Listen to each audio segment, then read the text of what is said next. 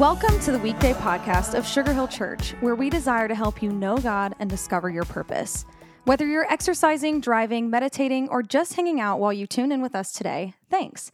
We hope these next 5 minutes help you feel encouraged and inspired for your day. Well, hey, friends, it's so great to have you on the Weekday podcast. Man, we are so thrilled with all that God's doing around here at Sugar Hill Church. If you've missed any of the recent messages or experiences, you can always find us on our website at sugarhill.church and just find under resources, recent messages. Of course, you can find us on YouTube as well and Facebook and all the things.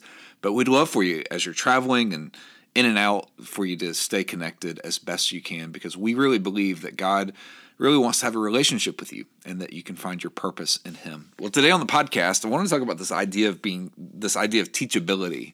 And honestly, I don't know how great of a word that is, but there's something about in each one of us, this idea that we need to stay teachable.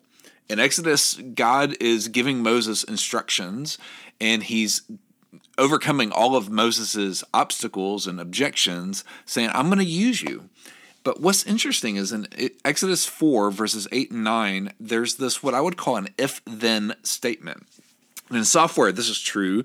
If you know anything about programming, there's often these if-then statements. There's even websites called if this, then that.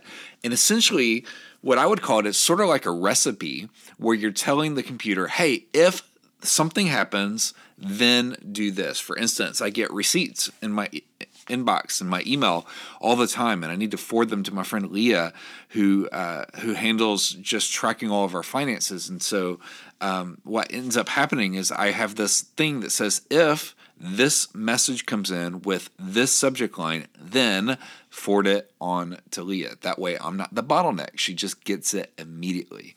Well, it's almost like God gives Moses that if-then statement. He says in Exodus 4, verse 8, he says, so if they will not believe you, do you catch it? If they will not believe you, if they will not pay attention to the evidence of the first sign, they may believe the evidence of the last sign. Verse 9, but if they will not believe even these two signs, and if they will not pay attention to what you say, then, there's the next part, then you shall take some of the water.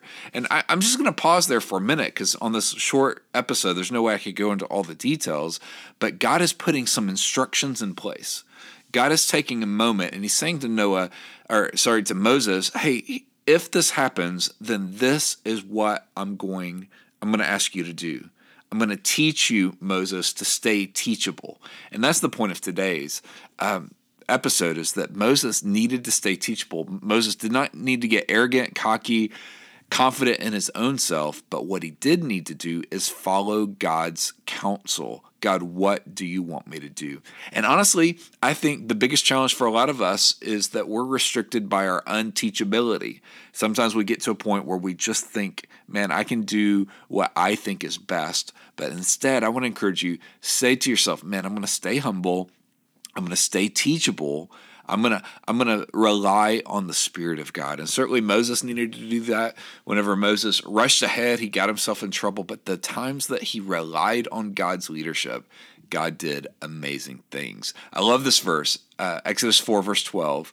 Now then go, I myself, this is God speaking, I will be your mouth, and I will instruct you in what you are to say. So today, my friend, whether you're starting the day or ending the day, allow God to be the one that guides you, directs you, because he certainly knows what's best. And so, my friend, stay teachable. Have a great day. We'll see you back here soon. Thanks so much for joining us today for the Weekday podcast. Our prayer is that the encouragement you just heard would help you live more like Jesus today. We would love to see you at Sugar Hill Church for one of our gatherings each Sunday at 9:30 and 11, and we're always streaming live at live.sugarhill.church. Thanks again for joining us today. As always, if today's message encouraged you, share it with friends and family by tapping the share button. Have an awesome day.